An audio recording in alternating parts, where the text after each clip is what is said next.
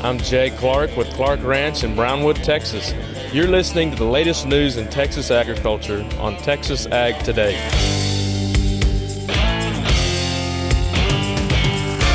This is Texas Ag Today, the number one source for the latest news in Texas agriculture. The largest and most experienced farm news team in the Lone Star State covers it all. From the piney woods of East Texas to the rocky ranges of the Trans-Pecos, and from the Panhandle down to the Rio Grande Valley. Here's today's top stories. Those who are in the business of selling fed cattle have been experiencing some big swings in the markets lately. I'm James Hunt, and we'll talk about that on Texas Ag Today. Democrats in Congress have released their Farm Bill priorities. I'm Jessica Domel, and I'll have more coming up on Texas Ag Today. Scholarship money still to be awarded to youngsters at the San Antonio Stock Show and Rodeo during junior livestock events this week. I'm Tom Nicoletti, and I'll have more on Texas Ag Today. Now, here's the host of Texas Ag Today, Carrie Martin. Hello, Texas. Why don't you jump on in with me and buckle up? We're going to take a ride around the Lone Star State as we cover the most important industry in this greatest state in the nation, Texas agriculture. Be sure to hold on tight because it all starts right now. We have had a few rough spots this winter, but so far it's been a pretty good winter for Texas cattle producers. Billy Campbell has a 350 cow herd in the Rolling Plains near Matador. Really and truly, it's been pretty mild except for last week when we had those 3 and 4 and 5 degree temperatures. It's been pretty mild. We've had moisture. The wheat pastures have had moisture. They're really coming on good. The pastures are starting to see our winter grasses starting to pop up. We're seeing the rescue grass and winter wheat grass. Fillery is going to be coming soon as we get a little more warmth. So we're going to see some help in those pastures from that standpoint. Excellent grass from this fall going in. We haven't had that in 2 years, so we have a lot of old grass, not really old grass, I'd say fall grass where we got rain, which is real important. And so we've got a lot of that there to take us into the fall and taking us into the winter. So with the moisture we've already got, we're looking for a good spring with the weather conditions we've already had. So I think the ranchers have, in that Rolling Plains area where I'm at, are pretty excited about the potential of what we have. Campbell says wheat pasture did get knocked back a bit from that Arctic blast we had a few weeks ago, but the good winter moisture has made for some excellent wheat pasture this year. Registration is now underway for the Hill Country Land Stewardship Conference. The conference, hosted by Texas A&M AgriLife Extension, will be held March 14th and 15th at the YO Ranch Hotel and Conference Center in Kerrville. The goal of the conference is to help current and future landowners and managers learn about the unique needs for managing land in the Hill Country. Speakers will discuss brush management tools, top laws, sheep and goats, and managing white-tailed deer. Cost is $125. CEUs are available. A link to RSVP is available at today.agrilife.org. For the Texas Farm Bureau Radio Network, I'm Jessica Domel. Texas farmers and ranchers will soon have another way to help control wild hogs. Kaput feral hog bait will return to the market this spring. Texas Agriculture Commissioner Sid Miller says his agency registered the product for statewide use on February 1st for people with a pesticide applicator license. It was first approved back in 2017, but the company pulled the product due to a threat of lawsuits. Texas A&M continued to study the product, showing it was an effective way to combat the state's wild hog problem. There are more wild hogs in Texas than any other state in the nation. We've seen some big swings in the fed cattle market lately. James Hunt has more from Amarillo. Super volatile. That's how Brady Miller of the Texas Cattle Feeders Association describes the cash market for fed cattle over the past 4 months. If you go all the way back to where the market was, we hit 186 for the high, 185, 186. And then within about 4 or 5 weeks, we were down at 168. And now we're back up, in the low 180s. Miller says in recent days, fed cattle have sold for cash at around $181 per hundredweight. In historical terms, a pretty high price, just not high enough. These cattle are still coming out of the yard losing on a cash basis somewhere around $200 to $250. The cost of feeder cattle a big factor in why it's so hard for feed yards to make money right now. With effective marketing and risk management, feed yards can improve their margins, but they may also need luck with timing. And I say that because I've been here at TCFA for 24 years. Back in early 2000s, if the market moved 25 cents or 50 cents in a week, that was a huge move. And if you look back at what happened here 3 weeks ago, we had a $4 move in 1 week. So when I say luck, it depends on did I sell my cattle that week or did I hold them off a week? A week-to-week swing like the one Miller described can translate to a difference of perhaps $50 to $60 per head. Now, two things do seem to be going in cattle feeders' favor. TCFA's analysis shows that within the Texas, Oklahoma, New Mexico region, January placements were down by 6% year over year, while marketings rose by 5%.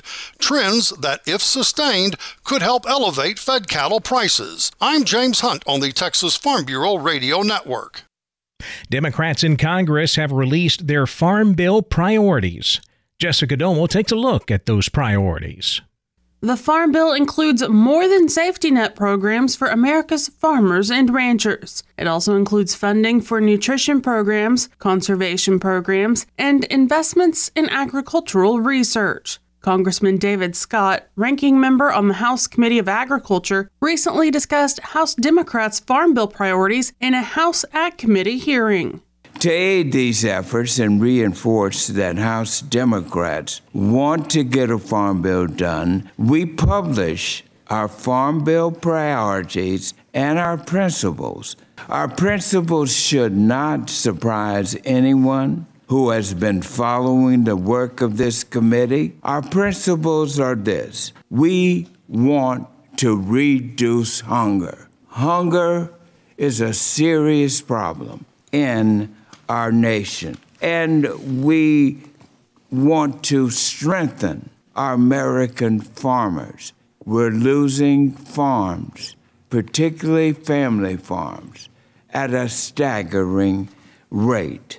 We want to invest in sustainable agriculture, revitalize rural America, lower costs for farmers and families, and improve equity. He said the committee should put aside a proposal to cut benefits for the Supplemental Nutrition Assistance, or SNAP, program. Whether you call it a cut or a reduction of future benefits, Democrats oppose it. We will not cut SNAP. Now, I understand that my Republican colleagues are concerned about spending. Let me make a few points here. At least you are concerned about spending when it comes to SNAP. But because the economy has improved, benefits and need for the program has decreased.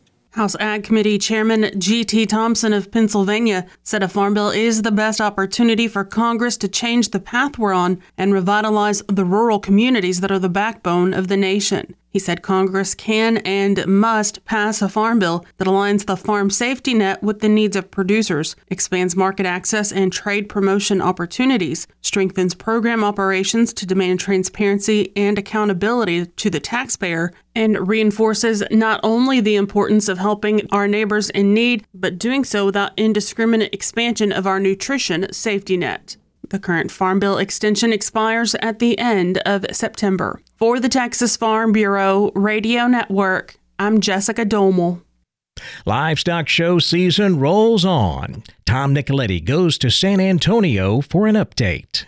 Today we go to San Antonio's Stock Show and Rodeo, the 75th anniversary of that stock show in the Alamo City. Catching up with Morgan Thomas. She is competitive events manager for the stock show at the Frost Bank Center. And Morgan, certainly a number of junior livestock shows are being held in this last week of the stock show. It ends on Sunday, February 25th. About how much in scholarships and grants and so forth? This is 75th year of the San Antonio Stock Show and Rodeo, and we're really proud of what we've done thus far, having given out and generated $255 million since our inception for funds through scholarships, grants, endowments, auctions, and our calf scramble program, as well as our stock show premiums. In 2023, last year, in total, our event awarded over $12 million to the youth of Texas. And just in the next 6 days alone, we have the potential of distributing over $270,000 in scholarships to some of our junior livestock kiddos, whether they are exhibiting animals. We still have the market steer, the end of the market bear show to go through, or through our ag mechanics projects and various other contests that we still have yet to go. So we're really thankful for everything that we're able to do to help benefit the youth of Texas. It's a great program to grow up in, and it's a great program to be involved in. So a lot going on in the next couple of days, but above all, being able to help kids continue their education while educating the public about Texas agriculture. It's always a great time in San Antonio. More with Morgan Thomas at the San Antonio Stock Show and Rodeo on our next program. And for more information on the daily schedule, check sarodeo.com. I'm Tom Nicoletti with the Texas Farm Bureau Radio Network. Good rain in central Texas has saturated soils and filled stock tanks. We'll have more on that coming up. These stories, plus a look at the markets, are straight ahead on Texas Ag Today. This is National FFA Week, and FFA students from across the country are celebrating. I'm National FFA Southern Region Vice President Carter Howell from Florida. Many special and safe activities are happening in FFA communities this week, but all year long, FFA members experience education, leadership, service, and personal and professional development as FFA feeds our intellectual growth and curiosity. Celebrate with us and share your FFA stories during #FFA Week.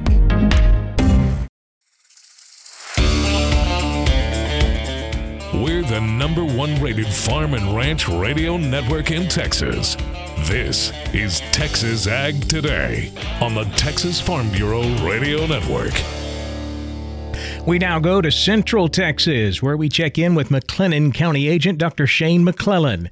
Well, Shane, it looks like the recent rainfall has been a really big help refilling stock tanks there.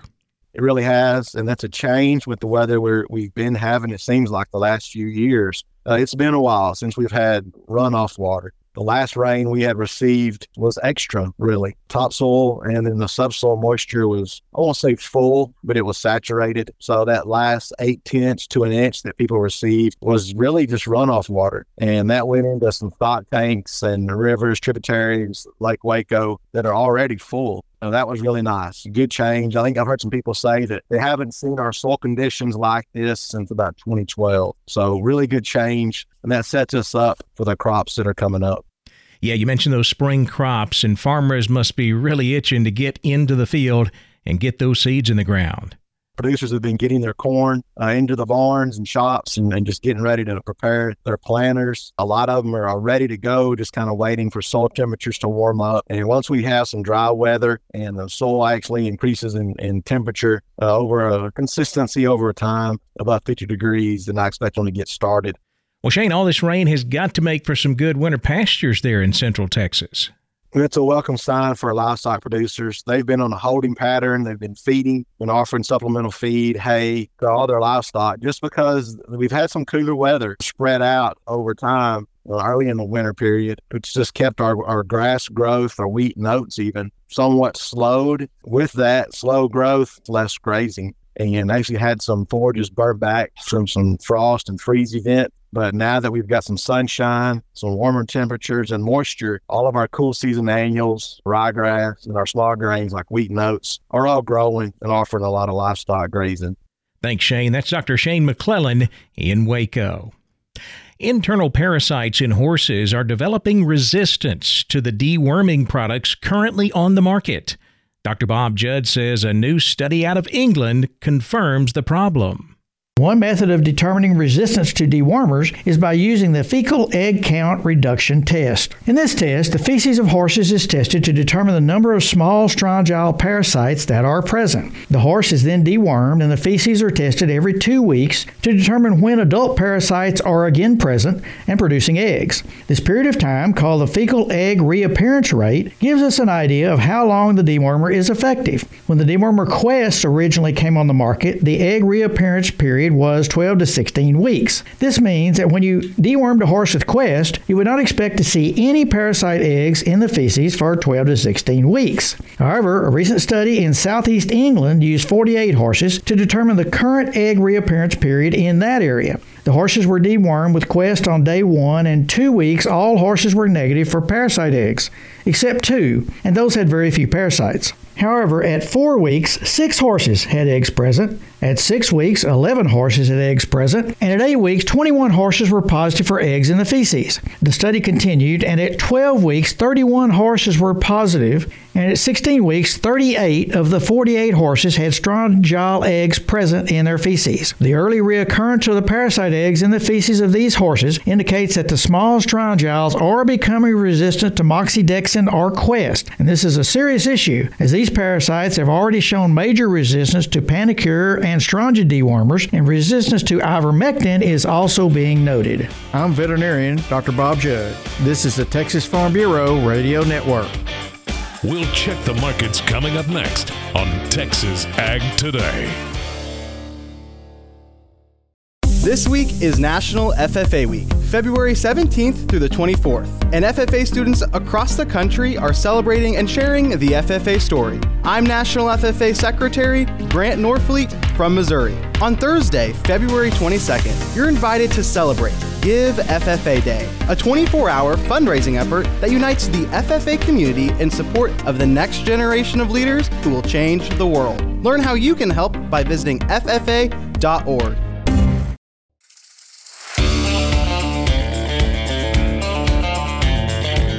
Sometimes you love them, sometimes you cuss them. Here's a look at the markets on Texas Ag Today. Let's take a look back at how the markets wrapped up on Tuesday. We saw live cattle futures trade both sides of unchanged. That's how we closed it out, with nearbys lower, deferreds higher. February live cattle down 37 cents, 184.40. The April down 22, 187.32, with June live cattle up 12, 182.95. Now, feeder cattle finished higher across the board. March feeders up 35 cents, 251.37. April up $1.80, 255.35. The May contract up $2.50 at 258.12. Cash fed cattle all quiet so far this week. No bids or asking prices to report. Boxed beef was mixed on Tuesday. Choice down 12 cents, 296.88. Select up 276 at 290.16. Now let's check the auction barns. We're walking the pens with Larry Marble. My guest today is Seth Crane, Union Commission Hondo Livestock. They sell them every Monday. Seth, how was the sale? Ended up being a good run, 471 head of cattle. Had somewhere around 100 cows by the time it was all said and done. They added a little money to the cows and the bulls. You sell the real low yielding cows, 68 up to 90, and top cows all the way to $1.17. A lot of those $1.10, 15 type cows today. Bulls from $1.09 to $1.33. No pairs, and the bred cow market, I tell you what, it's really taken off here in the last couple weeks. $8.75 up to $16.75, with most of those cows bringing $1,200 or better. Calf and yearling deal, these light cattle have really gotten higher again this week. It looks like steer and heifer deal alike.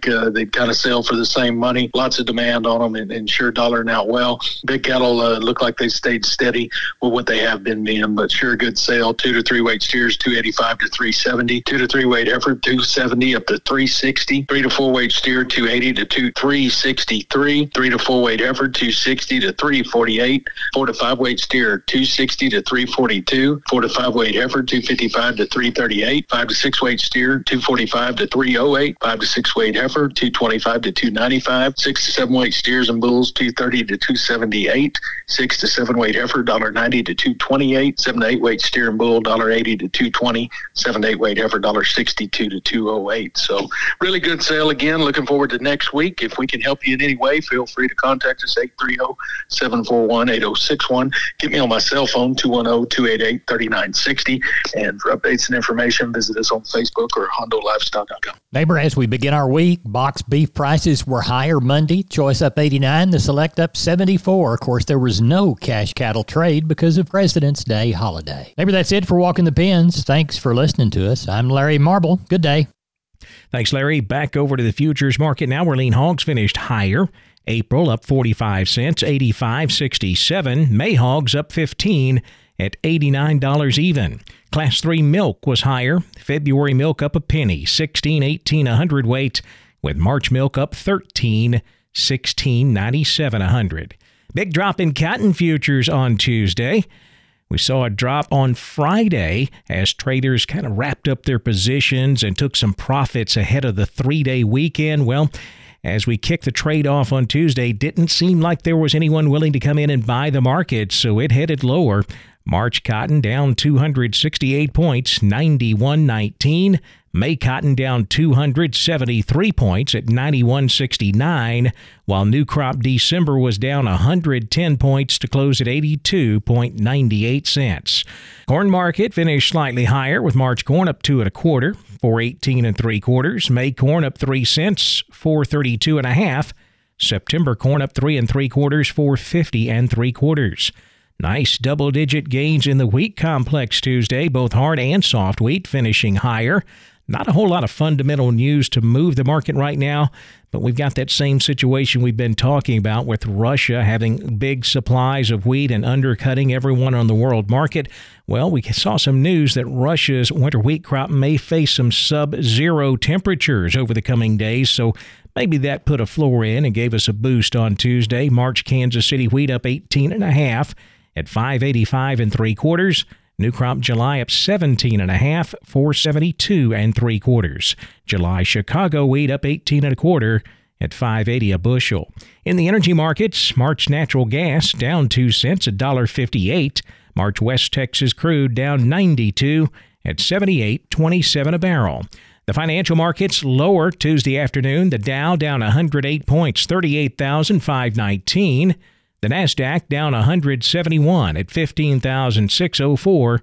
The S&P down 37 at 4,968. That wraps up our look at the markets, and that wraps up this episode of Texas Ag Today. I'm Kerry Martin. Hope to see you back here next time as we cover the most important industry in this greatest state in the U.S. of A., Texas agriculture. Thanks for joining us for Texas Ag Today. Be sure to follow the Texas Ag Today podcast, found wherever you listen to podcasts. For more Texas farm and ranch news, check out our website at texasfarmbureau.org or tfbradio.com. Texas Ag Today is a production of the Texas Farm Bureau Radio Network.